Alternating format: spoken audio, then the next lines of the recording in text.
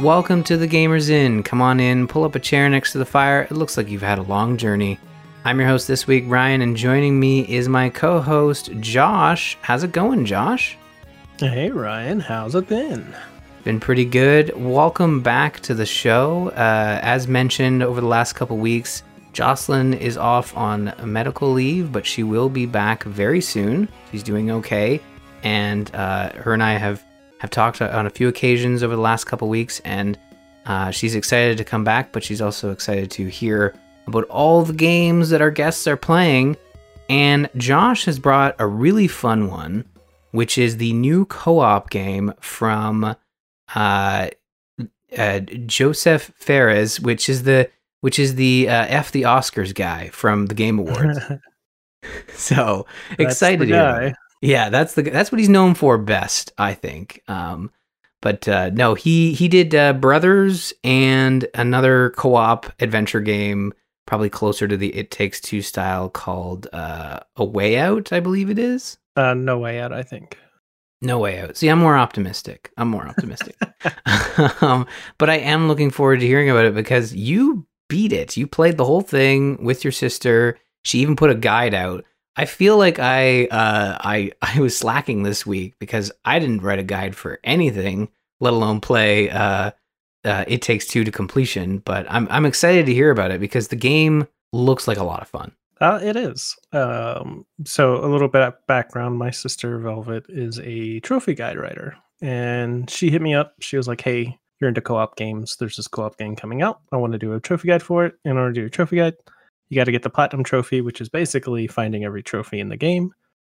We play it on the PlayStation. So we had to get every trophy in the game, play it to completion, get the Platinum, and then we write a wonderful guide, kind of directing people on how to get Platinums themselves.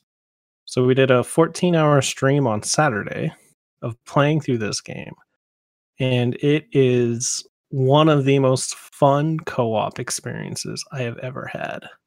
And I play a ton of co-op games, but this one was a blast. It's got humor, amazing gameplay, the puzzles are good, every level was wowing us.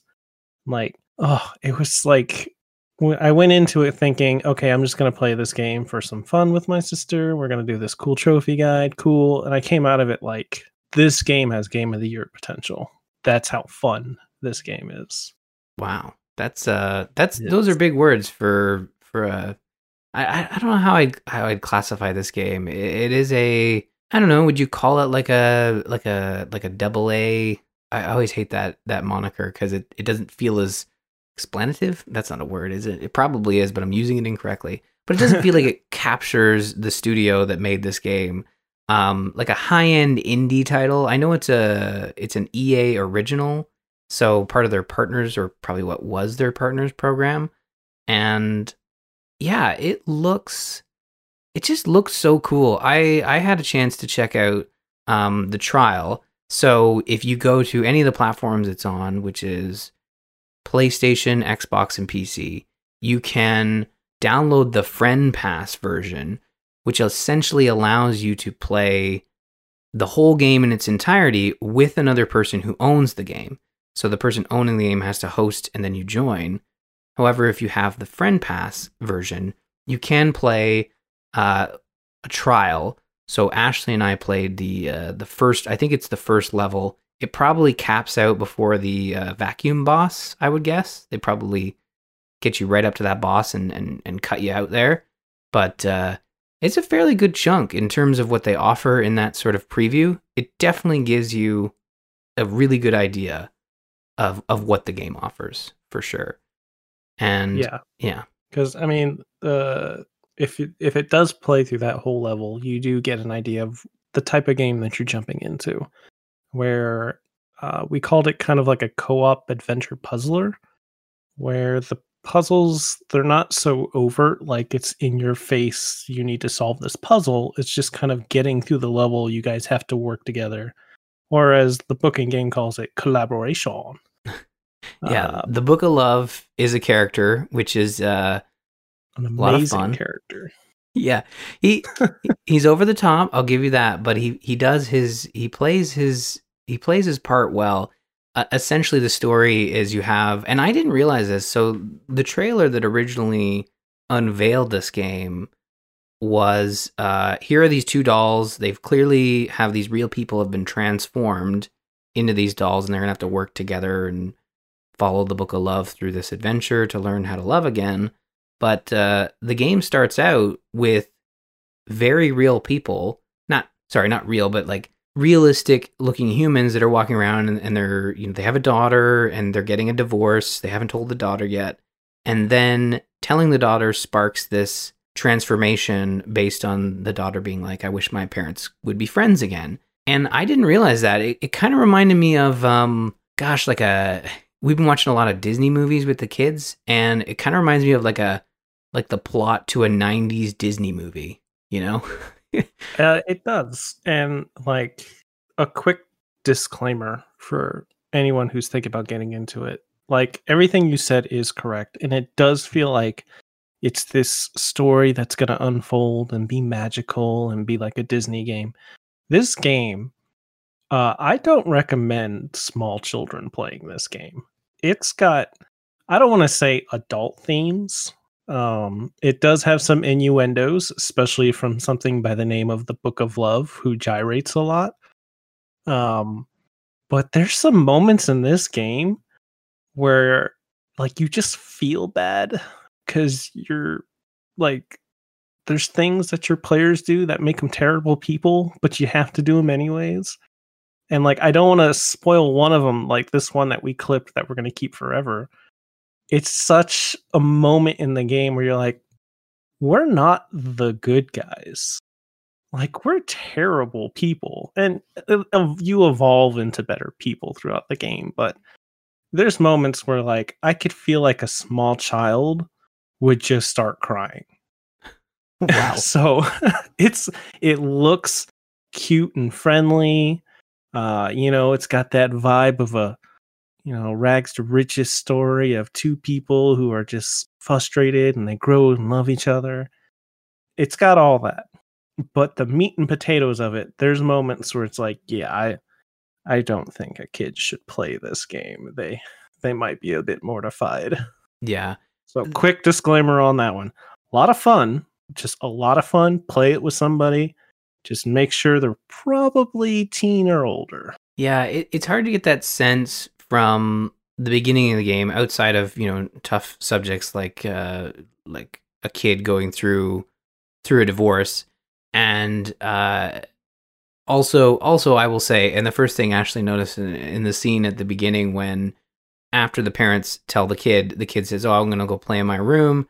And then she quickly, collects some things and climbs out her window. And right below her window is like a lattice sort of setup. And Ashley's just like, well, that's poor design. Like, who leaves the lattice climbable structure right underneath the kid's window? And I'm like, you know what? That is pretty scary. We definitely should not let our kids see this game. But I agree with you. Like, there's something about it. Definitely the Book of Love. You feel like he's going to get to some chapters that involve, like, reacquainting your love, And in the beginning of the game, he is just kind of like suggestively gyrating around, but he's still working on the collaboration. And that's his thing the whole game. Oh, is it? Yeah, he does not stop. Yeah, no, it's his own language. That's just how he talks. It's words and gyrations the whole time.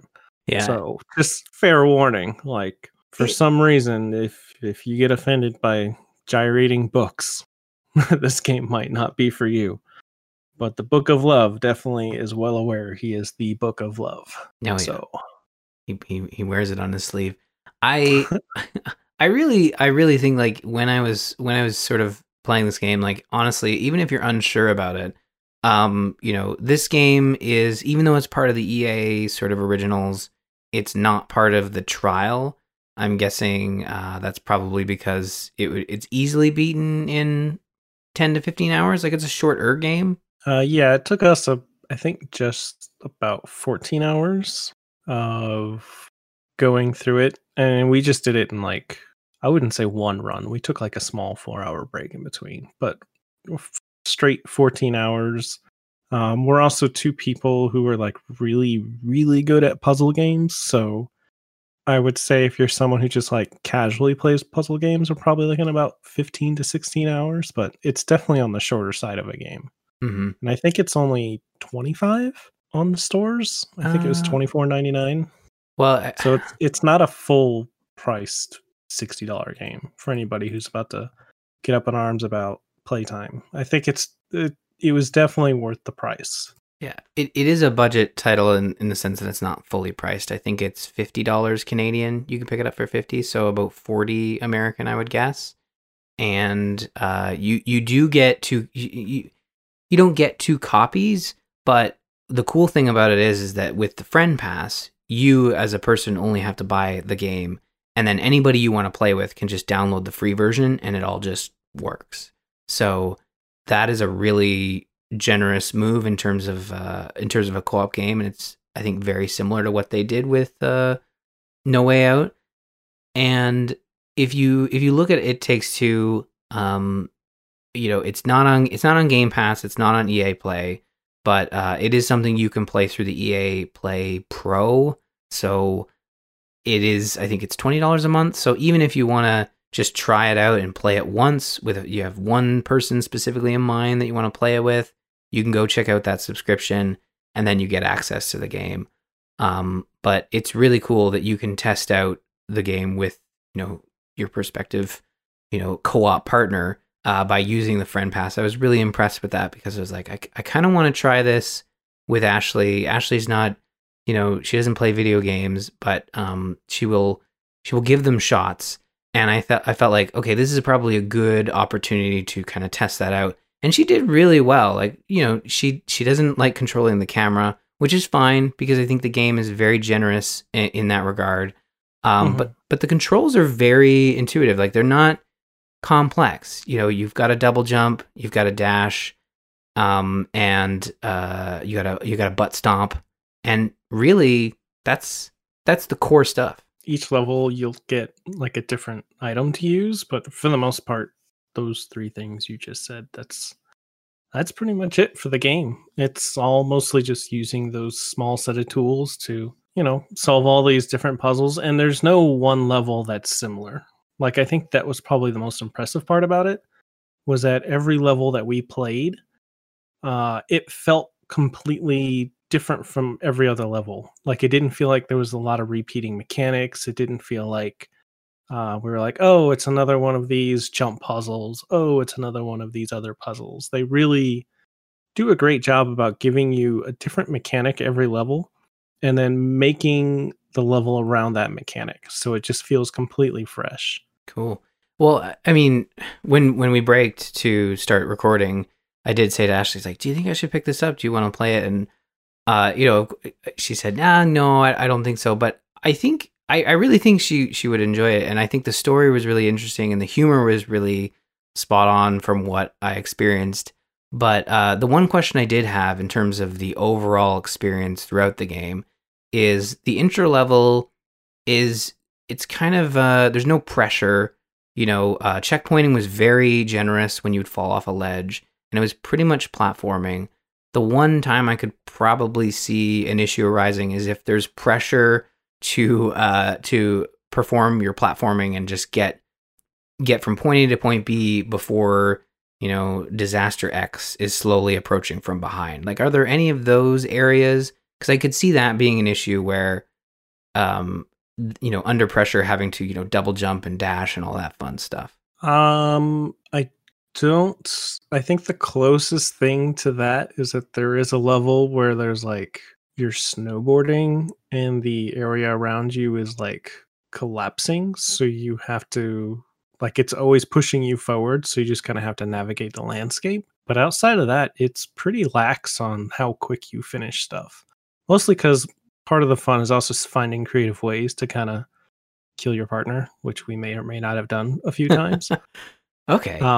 But it doesn't really push you in a sense of like you're being forced to move forward, especially since outside, I think, the first level, I think every other level, they create these levels where, you had to get from point A to point B. and you can. However, between point A and point B is this huge environment to just explore and have fun.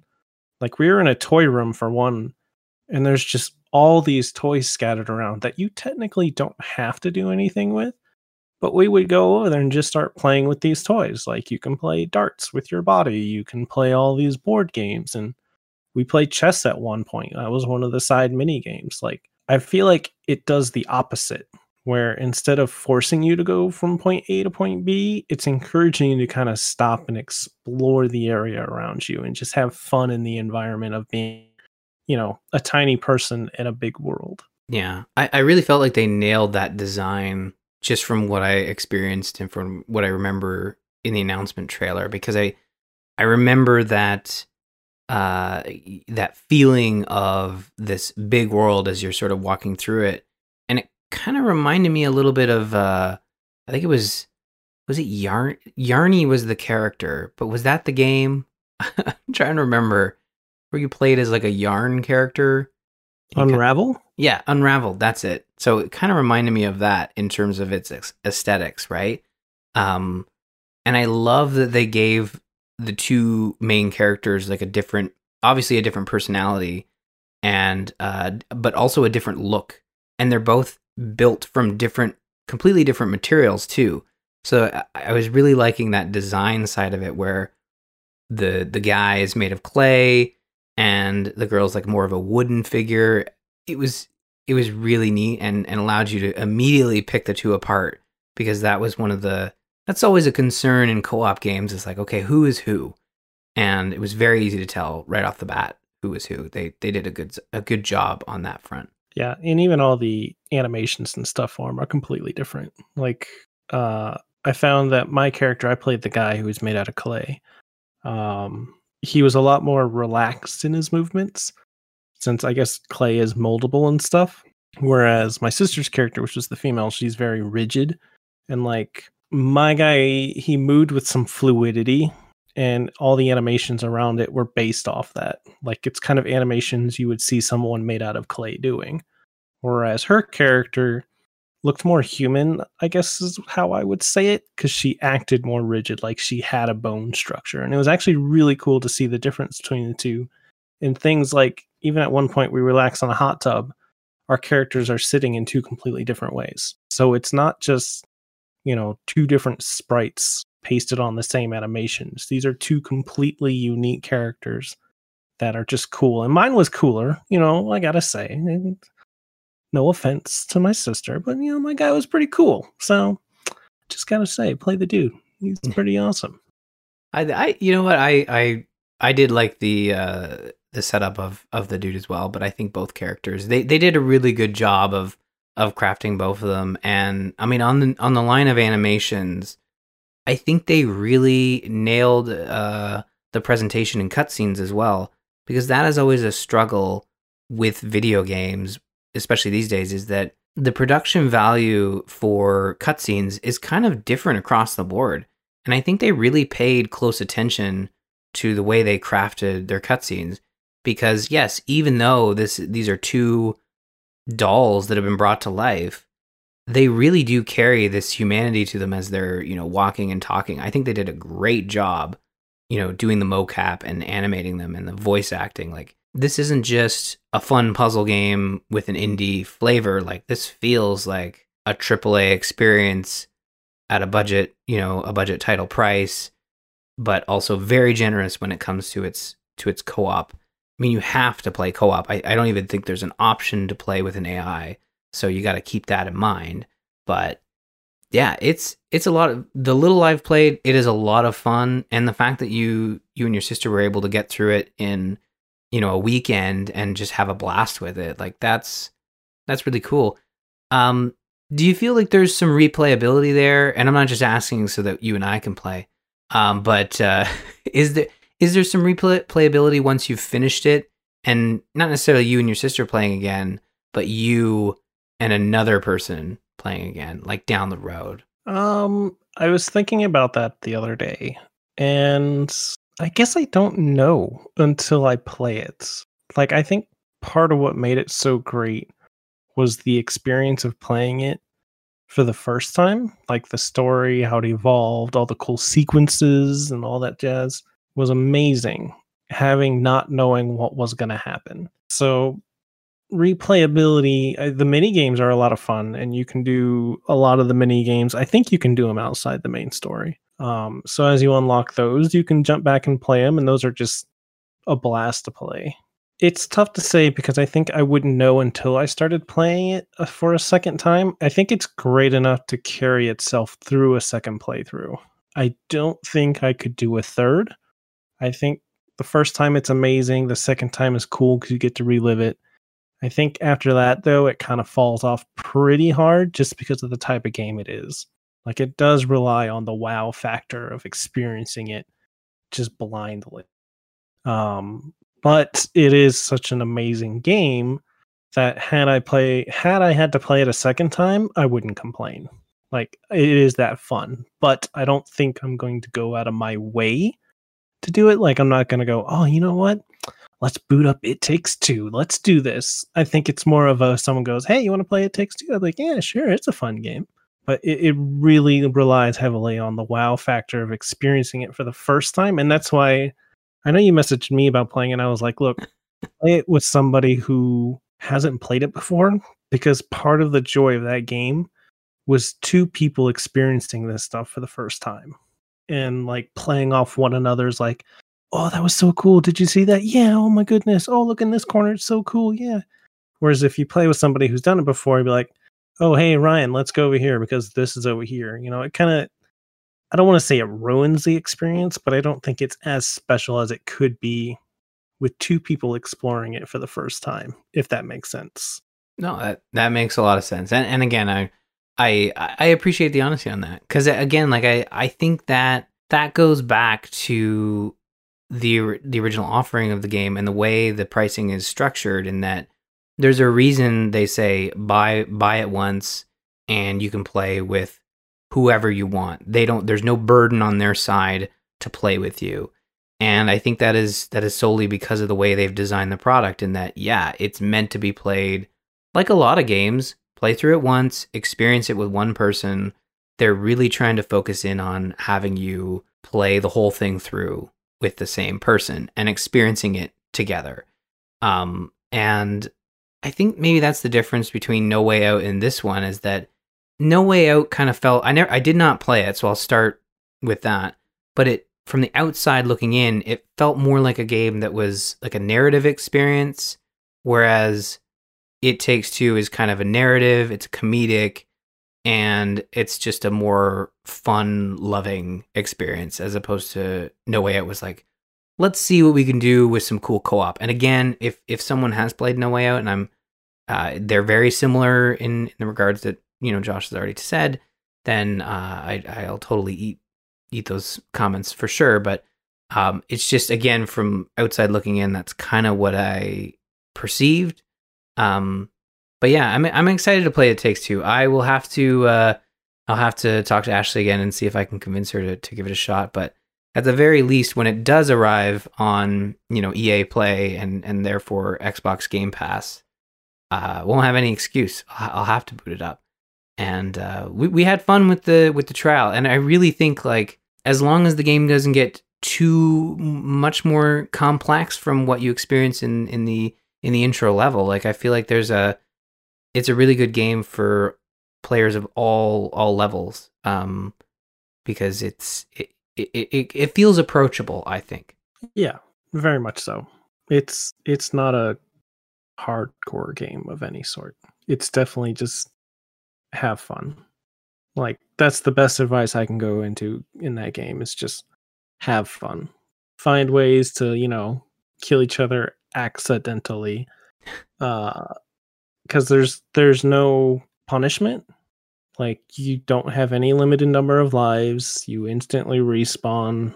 If it's a boss fight, you have to spam triangle for like 3 seconds to respawn. It's honestly feels like a no punishment, just there to have fun kind of game. And it is. It's a blast. Well, that's great to hear. I'm really glad we got to chat about this one on the Gamers Inn. And yeah, check out It Takes Two, available now. I personally, in terms of what I've been playing, it's been a pretty relaxed week. And I talked a little bit about this on the Patreon mini, but I've been playing a lot of Fire Emblem Three Houses again, just because we're playing through the Claude route on Summoner's Call for Game Club. And as opposed to, I would try to fit it in addition to all the other games I've been playing, but it's been such a busy week that really I was like, you know what? I'm just going to sit down, I'm going to play this and, do some missions and have some fun.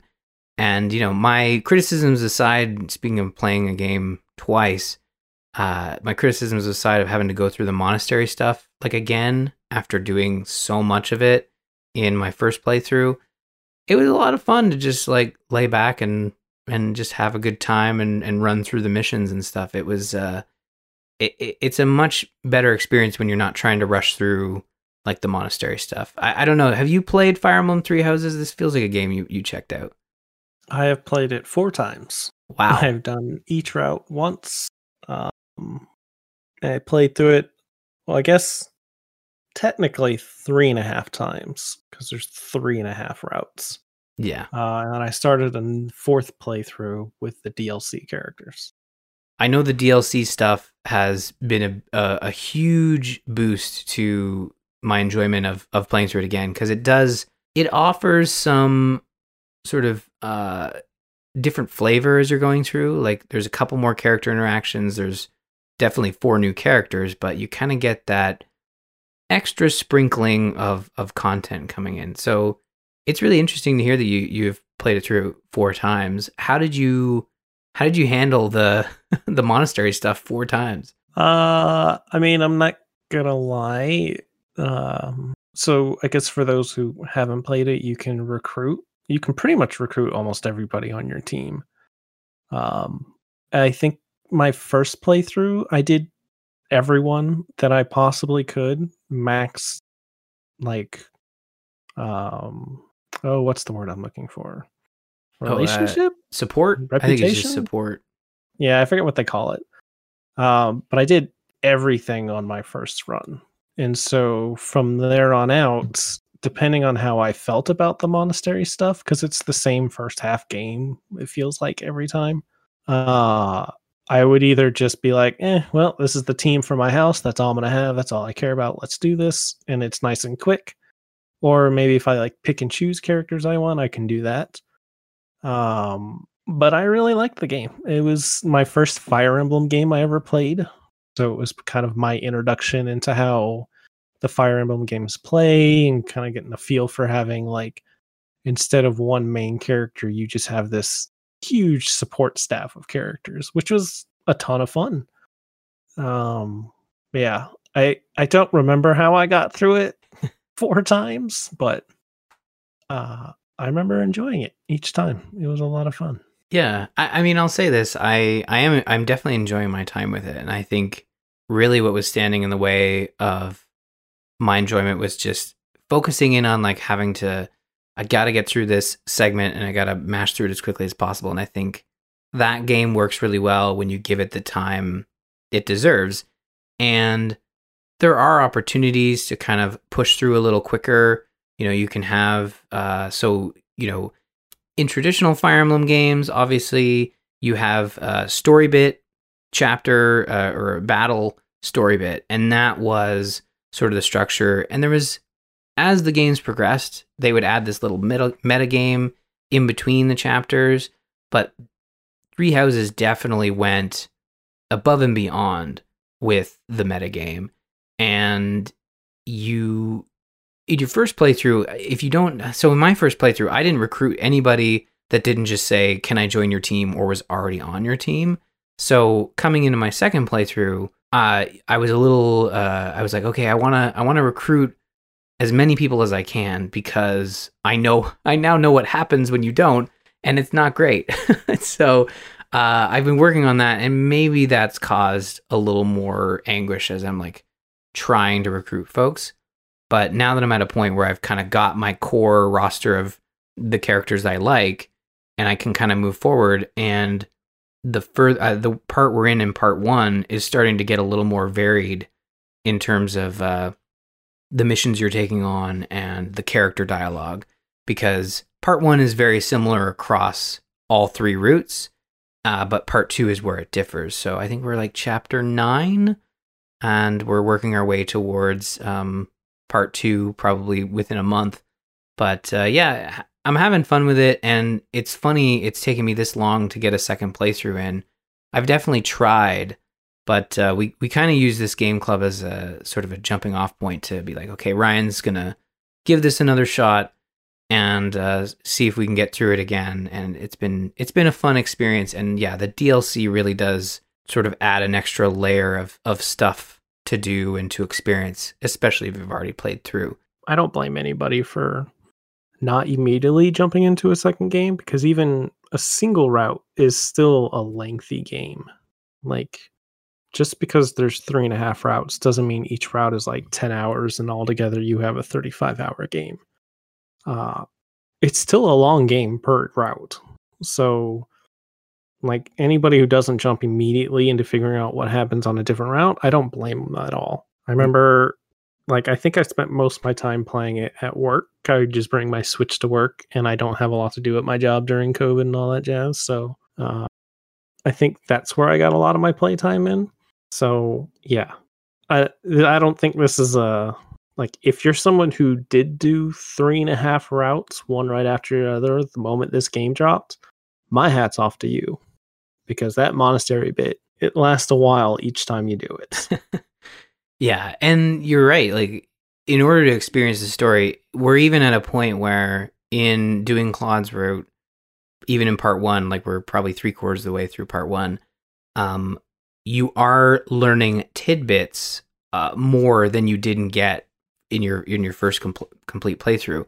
But it's still like, you really do have to play through all 3 parts to kind of have a not even a full understanding, but a general understanding of what's going on. And I think similar to Final Fantasy, the structure of the world and the rules and the characters reset pretty much every game. Like Three Houses is separate from Fates, which is separate from Awakening and that universe. So they've kind of created these like pocket universes every time they build a new Fire Emblem game.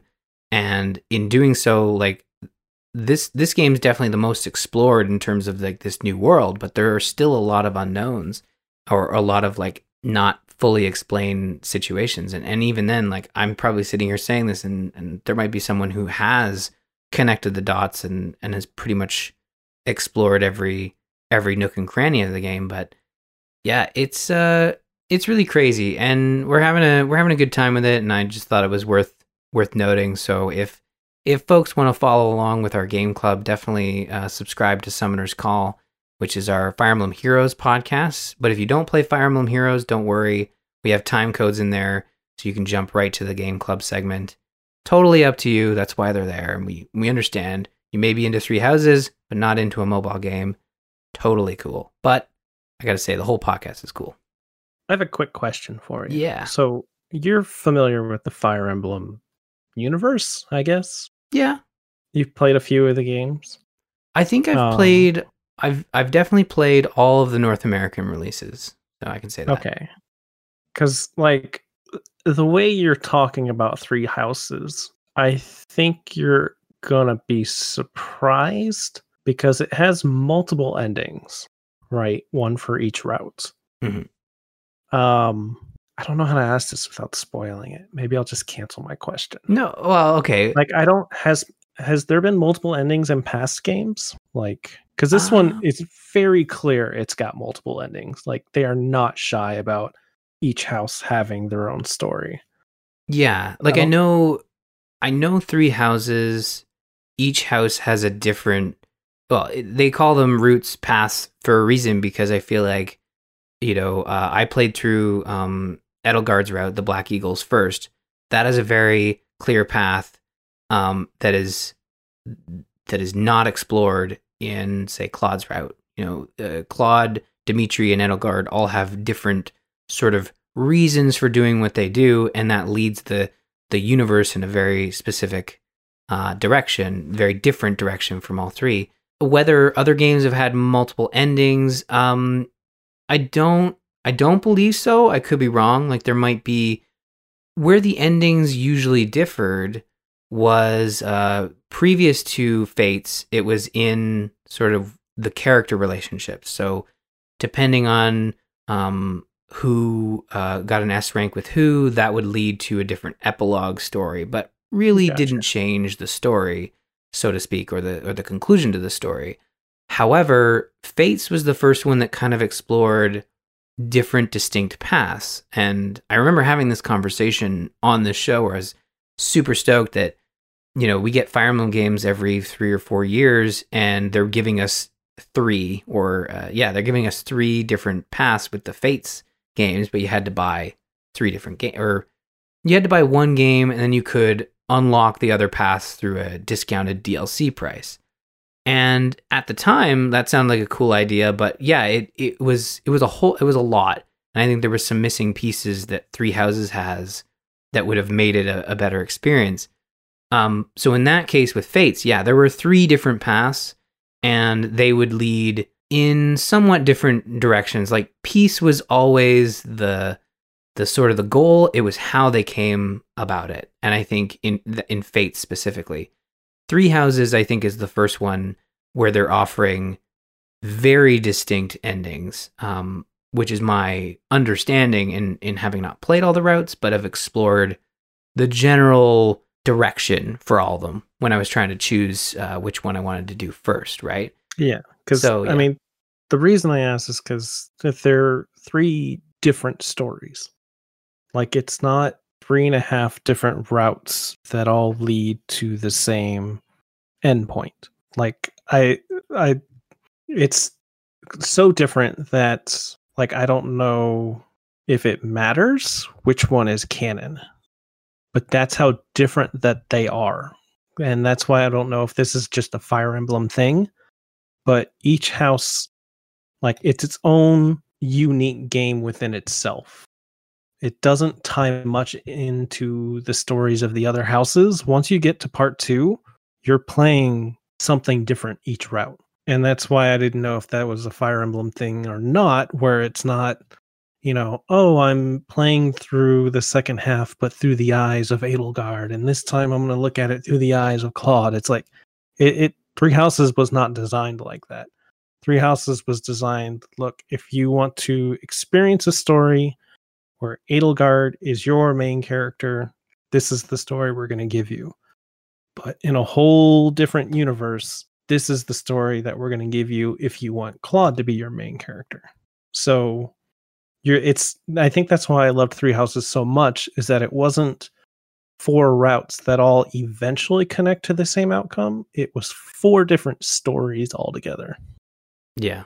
Again, a very generous offering from Nintendo to be like, where they tried to split it up, with Fates, and some would say double dip, and I think that is fair to say now that we have Three Houses.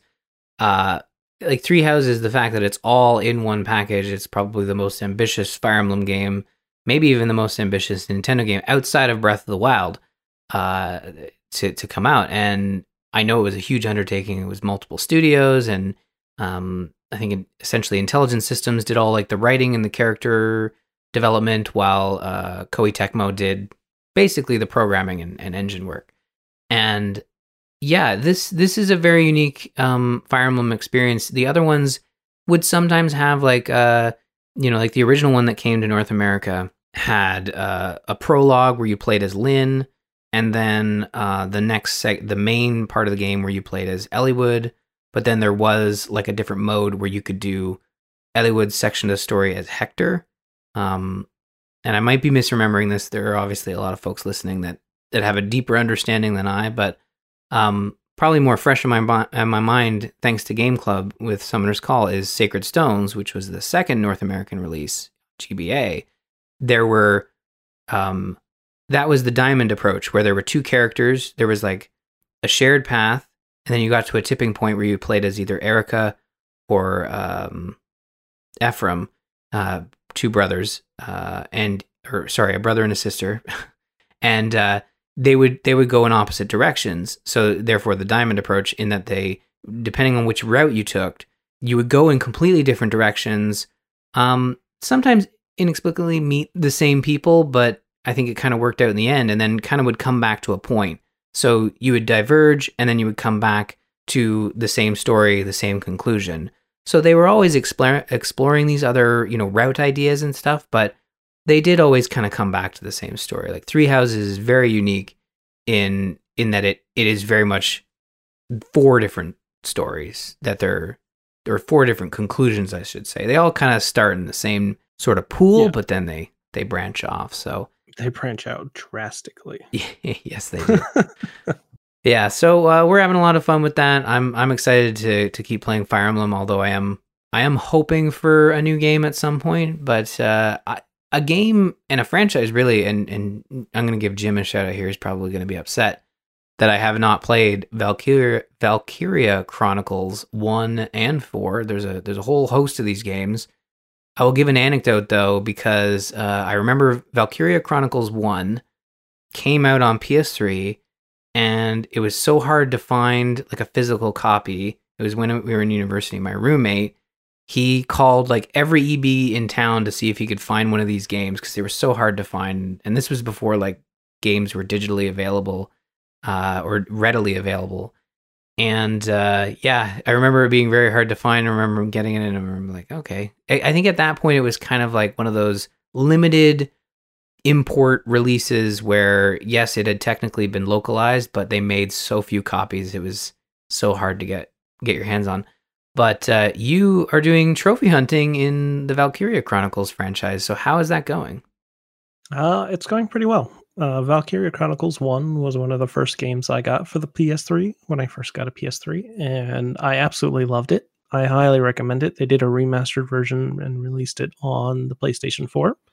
So it plays exactly the same, but it looks better, which is always a plus. I ended up getting the platinum on that, streaming it. It's a very fun game. I think this is my 3rd playthrough of it. And now I'm working on Valkyria Chronicles 4. They didn't release 2 and 3 here in the States, or I guess outside Japan. So we only have 1 and 4. There's an offshoot one, I think, but I haven't heard many great things about it. But yeah, they're amazing games. I highly recommend them. I know 4 is on the Switch as well because I have it on the Switch, but I recently bought it for the PlayStation 4 because I thought, hey, I'm a little addicted to this trophy hunting thing. Let me go trophy hunt games that I have and that I love. So I'm doing that in Valkyria Chronicles. Amazing games. I highly recommend them. Now, I too am upset that you have not played Valkyria Chronicles. I think I own Valkyria Chronicles 1. It was probably part of a Humble Bundle. It is a game that kind of came out, and I remember it got remastered. And as you said, and I'm curious, like the gameplay wise, like I feel like having just discussed Fire Emblem Three Houses for like 10 minutes, it's probably making Jim yell at his podcatcher even louder because he's like, it's similar. Shakes fist. Is it similar? Is my impersonation of Jimmy like spot on or? Yeah. Now that I think about it, because like when I put it in the notes, I was like, I'm gonna have to describe the gameplay. I don't know how to describe it. And to be honest, it doesn't have. It's not as strict and rigid with a grid system. It's very open world-esque with movement. But yeah, same idea. You have this whole slew of support staff. There's a story that drives you forward. You get to kind of customize the team that you bring in at each mission. You take one turn at a time based on X number of turns that you have available. So yeah, gameplay is pretty much very similar. Okay. And your impression of Jim, spot on. I thought he was on the call with us there for a second. Oh no. Well, Jim, I hate to bring this up, but I do have Valkyria Chronicles, and I also appear to have a good chunk of DLC, whatever that means. Well, I know what DLC means, but I don't know what it means for Valkyria Chronicles. Yeah, so maybe I do some homework, and I spare myself the wrath. Although, you know what, I got out of not having to play or check out Aegis Sentinels, 13 Sentinels. I'm just going to call it because I already made the mistake of trying to pronounce it last episode, but I dig I really like the idea of playing, JRPGs. I think that's why I've kind of come back around, on playing Three Houses again. Uh, even though I was down for it because I love Fire Emblem. But in terms of the characterizations in Valkyria Chronicles, are you getting those similar experiences where you're getting dialogue and these characters are, well liked and stuff? Like you want to learn more about them. Like I'm also interested in that aspect of JRPGs as well. Yes and no. I think Fire Emblem does it much better. Valkyria Chronicles 1, you pretty much only learn about like the main 4 or 5 characters. And the rest are just kind of like, they have what's called potentials, which is pretty much their personalities and how it affects them on the battlefield. And that kind of makes each character unique. Valkyria Chronicles 4 does more about adding in those support characters and the cutscenes and whatnot. You kind of get a little bit more of their personality. But in terms of that, Fire Emblem does far and away much more. Like, it's night and day compared to them. Like, you may have the roster, you may have the personalities kind of outlined in words, but you don't see it play out. Whereas in Fire Emblem, you have the 5 different conversations you can have with each character for each character. It's definitely well fleshed out compared to Valkyria Chronicles. Interesting. Okay. Well, I do have it. I do own it on Steam, so maybe I need to check this thing out. So, I'm getting a lot of homework as I have these guests on and they bring new experiences to the show. And I've always meant to check out Valkyria Chronicles. I think even 4 was part of a humble choice bundle recently that I might have passed on. So I probably stopped talking. I'm bringing all this wrath upon me.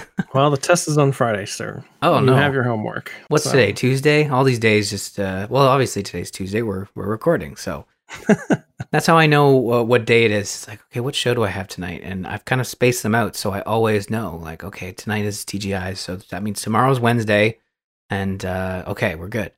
I'll check it out. I will. You know what? Does it have controller support? Because I feel like it would be a really cool game. I do own it on Steam, but I have a computer in the living room. I could just play it with my controller. Sure. I mean, I have it for the PlayStation. Oh, that's right. You did say that. I don't know if it has. I'm pretty sure it would have controller support. I can't imagine playing that game mouse and keyboard, but I don't want to say 100% that it does. Okay. Well, I mean, yeah, I apologize. You did say you were playing it on PlayStation, so if it must, at least we know it can be played with a controller, whether it has PC controller support. Sometimes that stuff just wasn't included, even though the work had been done. So, I will add it to the list. Hey, to my credit, I did the Yakuza homework, a few years ago, and I'm totally down. Years ago? Was it a few years ago? I feel like homework is an every night thing, mister. Are you saying you haven't been doing your homework for a couple of years? Look, there's a lot of them, and I know they're all on Game Pass. I'm going to have to talk to Ashley about this. This is unacceptable. Well, okay, here. I did say this to Jim. Yakuza 7 Like a Dragon, which has the new gameplay style with the sort of the turn-based combat. I'm into that because one of the things I was terrible at with Yakuza 0 was the real-time brawler sort of combat. I am terrible at fighting games that aren't Smash Brothers, and even then, passable with Smash Brothers. So, so I'm down for turn-based combat, and I'm totally looking forward to checking out Like a Dragon when it arrives on Game Pass down the road, or a sale pops up. I mean, I'm definitely down to check it out. I hear good things about those games, but yeah, what I'm saying is I will do my homework, and one of the best ways to encourage us to do our homework is to support the Gamers In. Listening, writing in your emails, joining us in Discord is super helpful, but also you can check out patreon.com/thegamersin, where you can support us directly. We are looking for our next featured patron. So if you want to get a shout out on the show, you can head over to patreon.com/thegamersin. And if you're looking for a preview of what we're going to talk about, you can subscribe to our TGI Patreon Mini, which has its own feed on the Patreon site and is early access for patrons. So check that out. Moving into the news, we've got a couple of little stories, and we've got some big ones that we can probably chomp into in just a little bit. But starting off with a little quick one here. Valve has announced their Steam Next Fest, and it's kind of taking place during the traditional E3 timeframe in early June. And this will be a multi-day event featuring developer live streams and downloadable game demos. This has been done a couple of times over the last year, and I really dig that Steam is getting in on this. I wish I had more time to check out all the demos that were presented. I will admit I haven't had a chance to actually dive in, but I think it's really cool that they're doing this. I appreciate being able to check out these demos. I know it's a lot of work for the developers to put these together, but it might allow us to discover some games that probably would go undiscovered, right? Without this sort of platform. So have you dabbled, Josh, in any of these Steam game festivals that they've done over the last year? Over the last year, no. The COVID thing has kind of affected me a lot. So that's actually kind of the reason why I'm glad to see stuff like this, where it's live stream, it's digital, it's something that people aren't gathering around because I hope E3 is not happening this year. It's not that I don't like E3. I think we just need to let this COVID thing resolve itself and then we can have fun again. But I think this is really smart on Steam to come out and be like, hey, around that same time y'all be missing E3, we're doing this cool thing. You should come check it out. It's all digital. Download some demos, get some live streams, and I'm on board. I'll probably end up checking this out just because, I'm all for people adapting, and I think Steam is smart to take advantage of a point in the year where a lot of gamers are looking for information. And then they get to kind of, it sounds bad to say it like this, but they kind of get to control what we see in that part of the year, assuming E3 doesn't do a digital show. And Steam can kind of say, hey, this is the stuff we think you should be looking at, And I'm not saying it's anything nefarious, but I think it's awesome. I'm all for it. More digital stuff, please, because it's been a little dry the past 6 months. At least for me, it has, in terms of hearing about new releases and getting excited about new releases. Like, I think the one thing I'm most excited for is the HD release of Mass Effect 1 through 3. Mm-hmm. And that's just a remaster, so I'm looking for more of this kind of stuff where I can absorb it from a distance, have fun with it, catch some live streams and all that jazz. Yeah, I agree. It has been a quiet couple months. I think last year was louder than it probably would have been without new consoles coming out. I think a lot of companies had to show their hands and get some excited foots in the door, but I know E3 is going to be, it was non-existent last year. I think they're attempting to do a digital sort of event, so definitely COVID safe. But June, I think this summer is going to be big. We're going to have some announcements. I wouldn't expect like any crazy AAA sort of announcements, but I think we're going to get some fun stuff for sure. And I think Valve and Steam have done a great job with these digital events. So I'm glad to see them doing more. And I want to see it continue past this whole pandemic business. Next story we have is PlayStation being very serious about their PlayStation Productions sort of studio efforts. Ghost of Tsushima is getting a movie, and it's going to be directed by that John Wick guy. I had his name in front of me. Chad Stileski. Yeah, there you go. Yeah. Chad Stileski. Yeah. So, did you play Ghost of Tsushima? Yep. Game of the year last year. Hands down. Wow. Not Nice. a question, not a doubt. Game of the year. Just I need to finish it. I don't know how much in order to say it without a doubt in my. Now, I will say I didn't play Last of Us 2. So, for anybody who's like part of that, it's Last of Us 2 versus Ghost of Tsushima. Disclaimer, I've never played the Last of Us games. So for me, Ghost of Tsushima was easily, without a single doubt in my mind, Game of the Year. So, and then they're like, hey, you know that amazing game that you loved? And I'm like, well, yes. And they're like, hey, you know that amazing movie series called John Wick that you love? And I'm like, well, yeah, I do love me some John Wick. Like, what if, hear us out, we combine the two? And then I'm like, yes, please take my money. Like, Yeah. that's, oh, this is going to be amazing. I'm really excited to see companies excited about making movies and TV productions out of their properties. I think that Nintendo has obviously had its fair share of experience, we'll call it, with with making their stuff, and I know they're cautiously working on a Mario movie, and it seems like that thing is going to happen with the Minion Studio Illumination.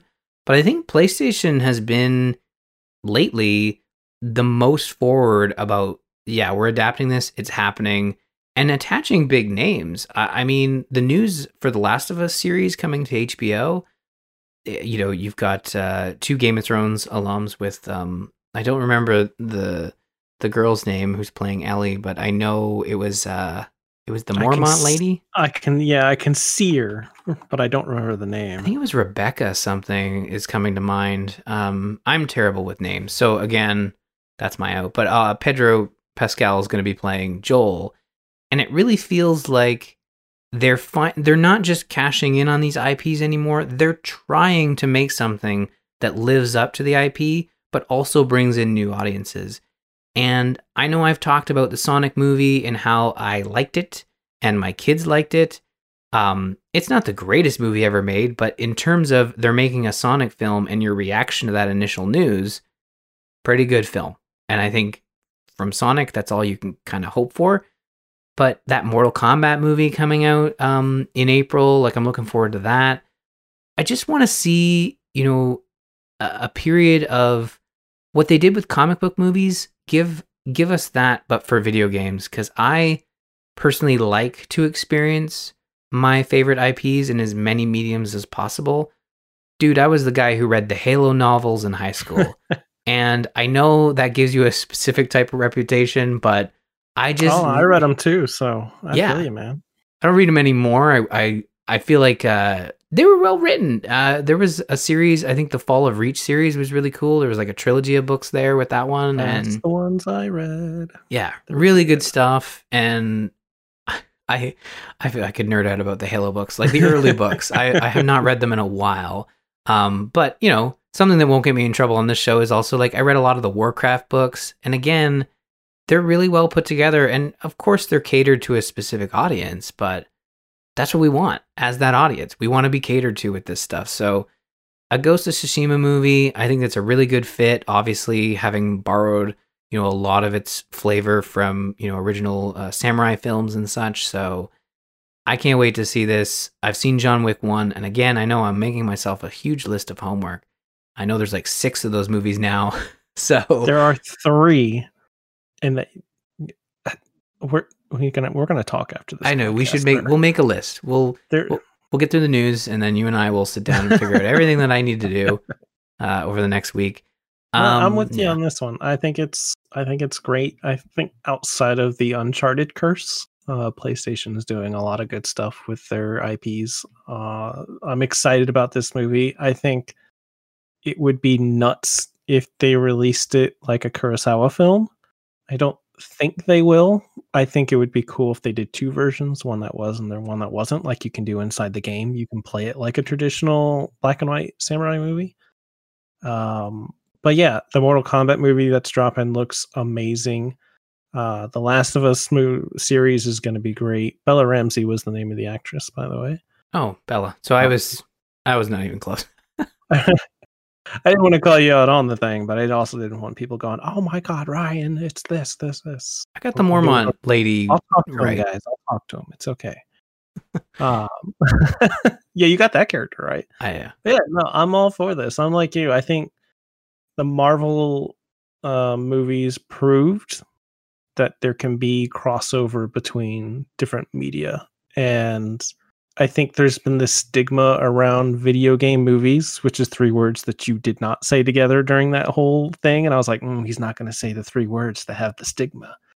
But I think video game movies, I think they got a place, and they're doing a lot of great things, and I can't wait to see more of them drop. think even Mass be getting one. I know that's been rumored going around. I'm still hoping we get an Uncharted one, but I don't think that's just ever going to happen at this point. But Ghost of Tsushima, giving me 100%, I will support this project.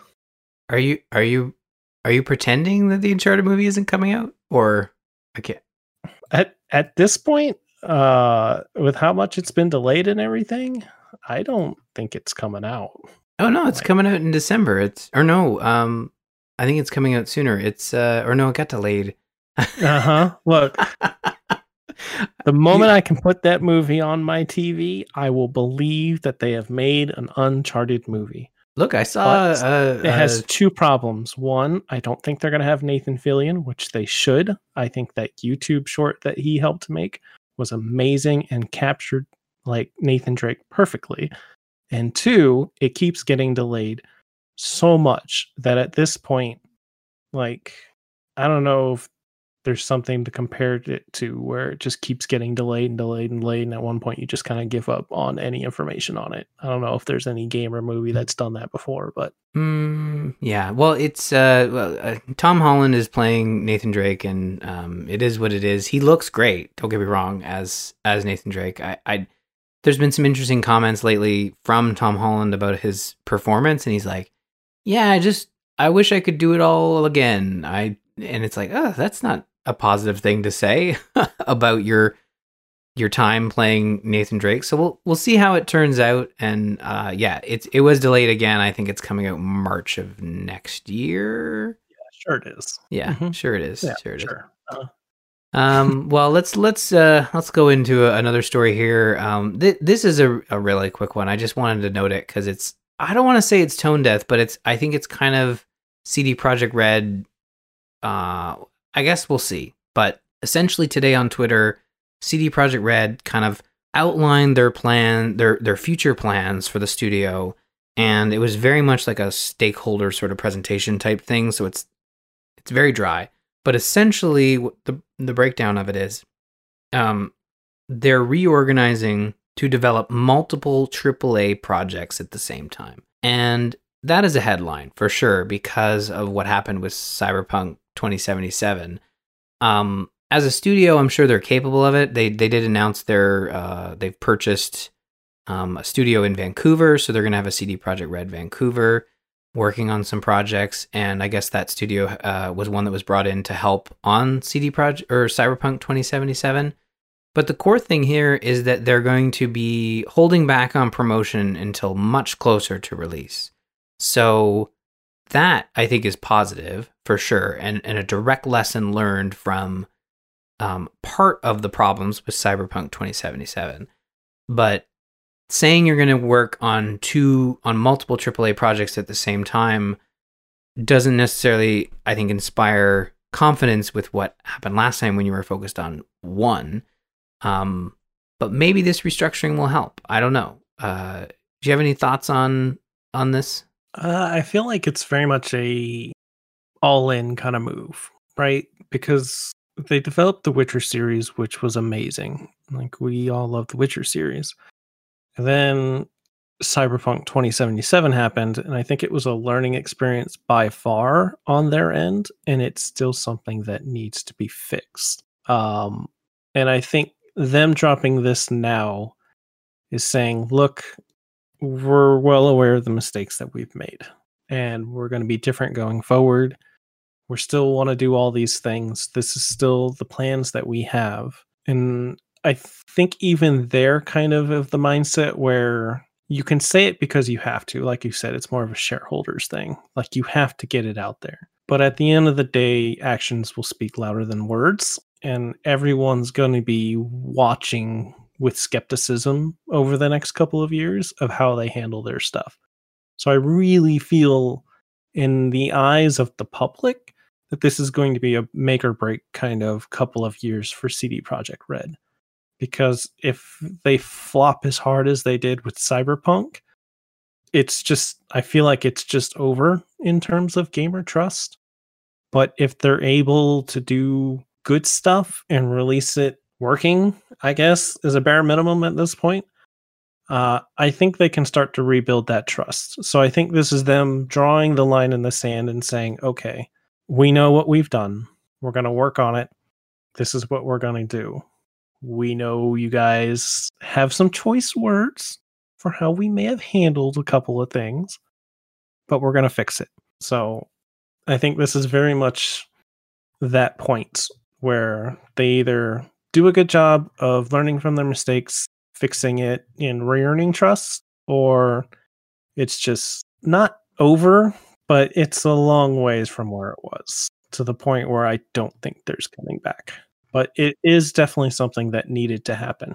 They needed to come out and say, look, we're still gonna do stuff. Mm-hmm. We have to.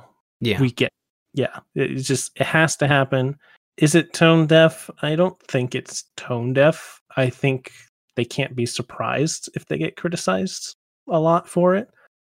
But it's definitely a line in the sand, make or break moment.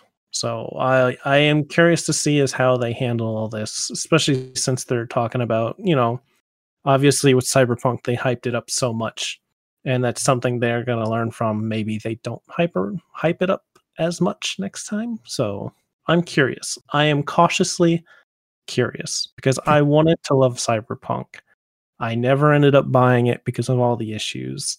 I'll probably buy it a couple months from now, assuming they patch it enough times.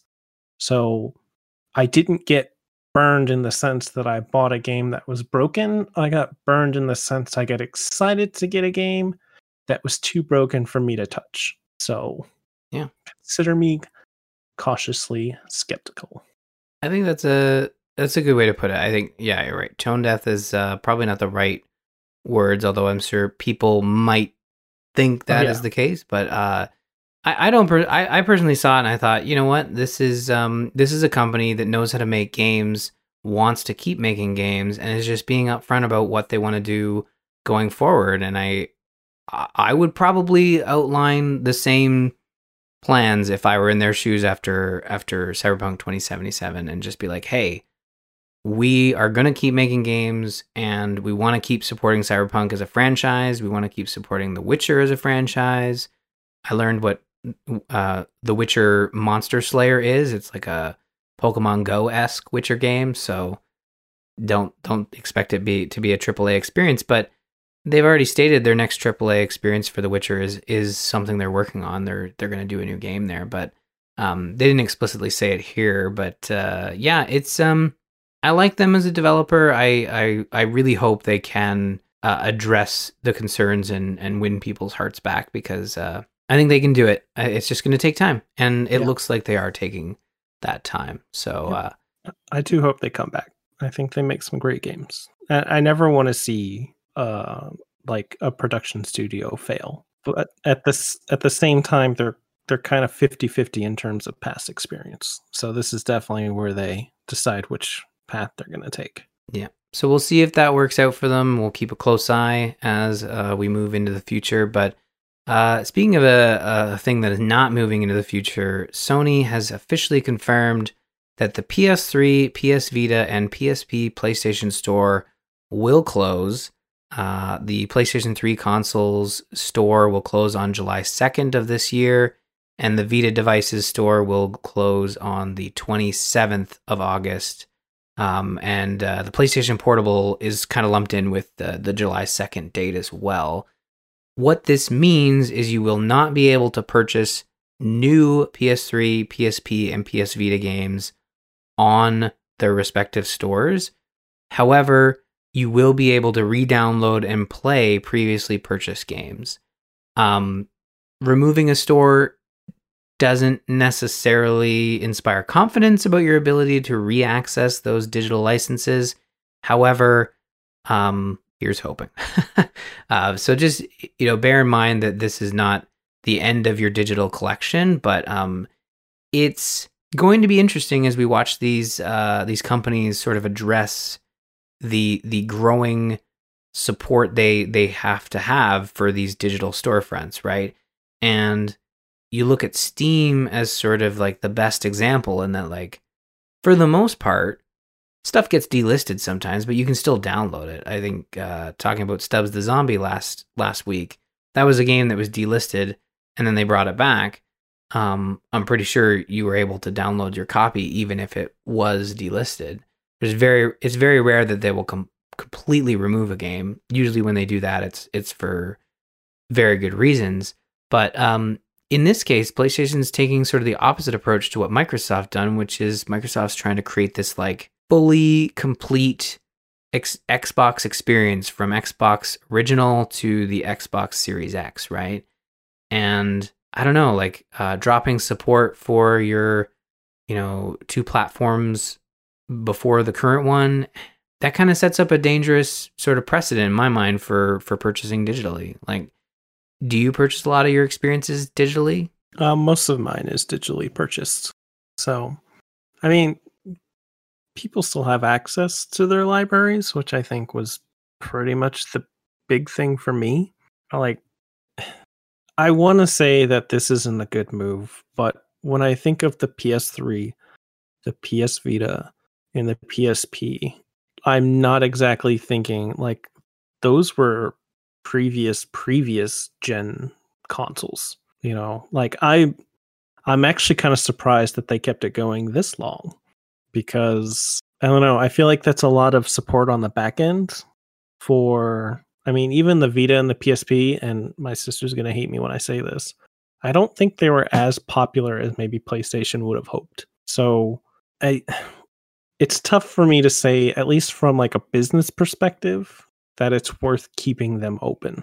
I think if they just want to refocus their minds on the PS5 and any potential new console that they got in the works, I think it's just kind of a chapter that you have to close. I think Xbox is doing a good job of playing that nostalgia factor where they're trying to make them digitally, like you can play them, a lot of them digitally on the Xbox Game Pass and whatnot. I just feel like PlayStation's like, look, at this point, if you haven't bought, XYZ for your PlayStation 3, you're probably not going to buy it, right? Like, is there really games coming out on the Vita and PSP and PS3 that you're like, oh man, I'm saving up my money to get that original version of Valkyria Chronicles 1? They're, in terms of electronics, they're old systems. So I can understand why you would say, look, we're just going to close the stores down. We appreciate it. The sales probably aren't meeting the, demands to keep everything up on the back end. Still let you have access to your libraries, so you're not going to lose anything that you already have. But going forward, we're not going to offer you anything new on older consoles. So for me, it's just, I don't know. I understand it. I get it. I don't own any of these systems outside the PS3, so I guess I don't really have a huge stake in it. But I think as long as you're still offering the libraries people have, say it's, just part of what you got to do. That is my big thing, is as long as I can access stuff that I've purchased, that, because PlayStation, Sony as a company still exists. It's not like they're shutting down. So that's my core issue, is that close the stores. Absolutely. I understand that side of things, because eventually you're going to have too much to have to support and you kind of have to pick and choose. I do understand the other side. Like, if you're not necessarily a collector, but coming back to the PS3, like you've never played it before and you want to experience some specific titles that are only available on the PS3, you're not able to buy those digitally. You have to find those games. And if you're going back to the PS3 to experience something you missed out on, chances are it's a rare game, right? Or something along those lines that you're going to either have to dig through eBay for, or do some bargain bin hunting, right? But yeah, like, being access to your purchases, that's my big thing. I'm usually one that lives sort of in the current generation, but I still like to know that I have access to my investments, right? Like, I can still plug in the PS3 and play something. And I think most folks who worry about the digital access stuff, they do buy physical. I know Whirlwind in our Discord he buys physical, and I know he's going to have some thoughts on our discussion on the story. But I see all, like you, I see all sides of it, and I think that there are concerns here, but really Sony is being very clear that you will be able to access your purchases. I know Nintendo shut down the Wii shop, and they did a similar thing, but they even stated, hey, your ability to download your old games, that will be discontinued at some point in the future, but no date was given. So that is more concerning than what Sony's doing here. And even Sony, like, they have built-in functionality on the PlayStation to back up your purchases. But I still think there is, from a game curator standpoint and wanting to experience older titles, there is still concern here in that you're losing access to a very easy access to buy and play older games. I think there is a loss there, and yeah, it'll be interesting to see. But it's just such a small market, right? Like you and I, it's like, well, I have access to my previous purchases.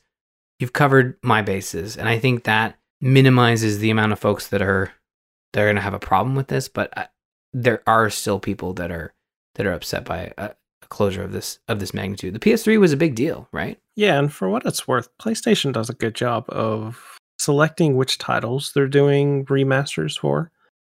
I think I've ended up buying like 4 or 5 different remasters on the PlayStation 4 that I played on the PlayStation 3, because they're selecting these games that were just phenomenal. So I think if you're part of that niche market that's like, hey, I wanted to go back on the PlayStation 3 and play this amazing game, I'm willing to bet like 9 times out of 10, you could probably get it on the PlayStation 4.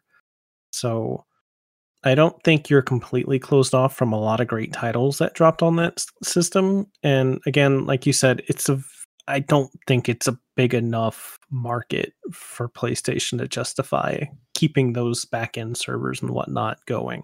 Mm-hmm. So I get it. It's going to suck for some people. I think all of us who buy stuff digitally knows that at one point something like this can and will happen. You know, I'm well aware that I have a huge digital library, and one day down the road, I am no longer going to have a huge digital library. It's going to be ones and zeros in a server that no longer exists. And it's just something that you kind of have to come to terms with when you buy stuff digitally. Like, if you think you're going to have it forever, you're not. Don't want to break your heart. So I think this is just, PlayStation saying, look, it's time for these guys to go into retirement. Yeah. I think you still have access to PS Now. PS Now still has PlayStation 3 experiences, so you'll be able to jump in over there. I know it is a limited roster, but there is somewhat of a silver lining, and also maybe another point for the conspiracy theorists. It's like, oh, they're shutting this down, so we subscribe to PS Now. I was like, well, yeah, okay. We'll see how this goes. I think this is you're right. It is bound to happen at some point, and I think now is the time for it to happen. Like, we're 2 generations past this. There's no new experiences coming to the PS3 and Vita, especially the PlayStation Portable. So now is the time. If you want to discuss this closure, the news, the other games we discussed, go to our Discord. TGI Discord, bit.ly/TGI Discord. You can also email the show, info@gamersinpodcast.com. Josh, you mentioned you stream on Twitch. You're obviously on Twitter as well. Where can folks find you on said websites and other websites? Well, I made everything easy now. I'm just Josh _22 on every stream on Twitch 5 days a week, mostly to raise money for Extra Life. So I've been doing that all year. Twitter, same thing, just Josh _22. I'm a variety streamer. We do a lot of co-op stuff. I like to tell people Friday nights we do a community Don't Starve server nights. Jimmy, who you had on last week, is part of that. Anybody can join. We got 6 slots. We usually have 3 or 4 filled, so there is space. So if you like playing Don't Starve together on the PC, by all means, come in and join the fun. But yeah, that's where you can find me. Just Josh _22. Awesome stuff. Thank you so much for being on the show, Josh. It's always great to chat with you and have you back on the show. So I really appreciate you being here. If you want to find more episodes of Gamers In, you can go to gamersinpodcast.com. You can also follow us on Twitter. As Josh said, you can find him at justjosh_22. You can also find Jocelyn at Joss Plays, and you can find me at R Murphy. Don't forget to follow the show at The Gamers Inn. Thanks for staying at The Gamers Inn. Tune in next week and have yourselves a grand old time. Collaboration. That is exactly what that book sounds like. I just had to.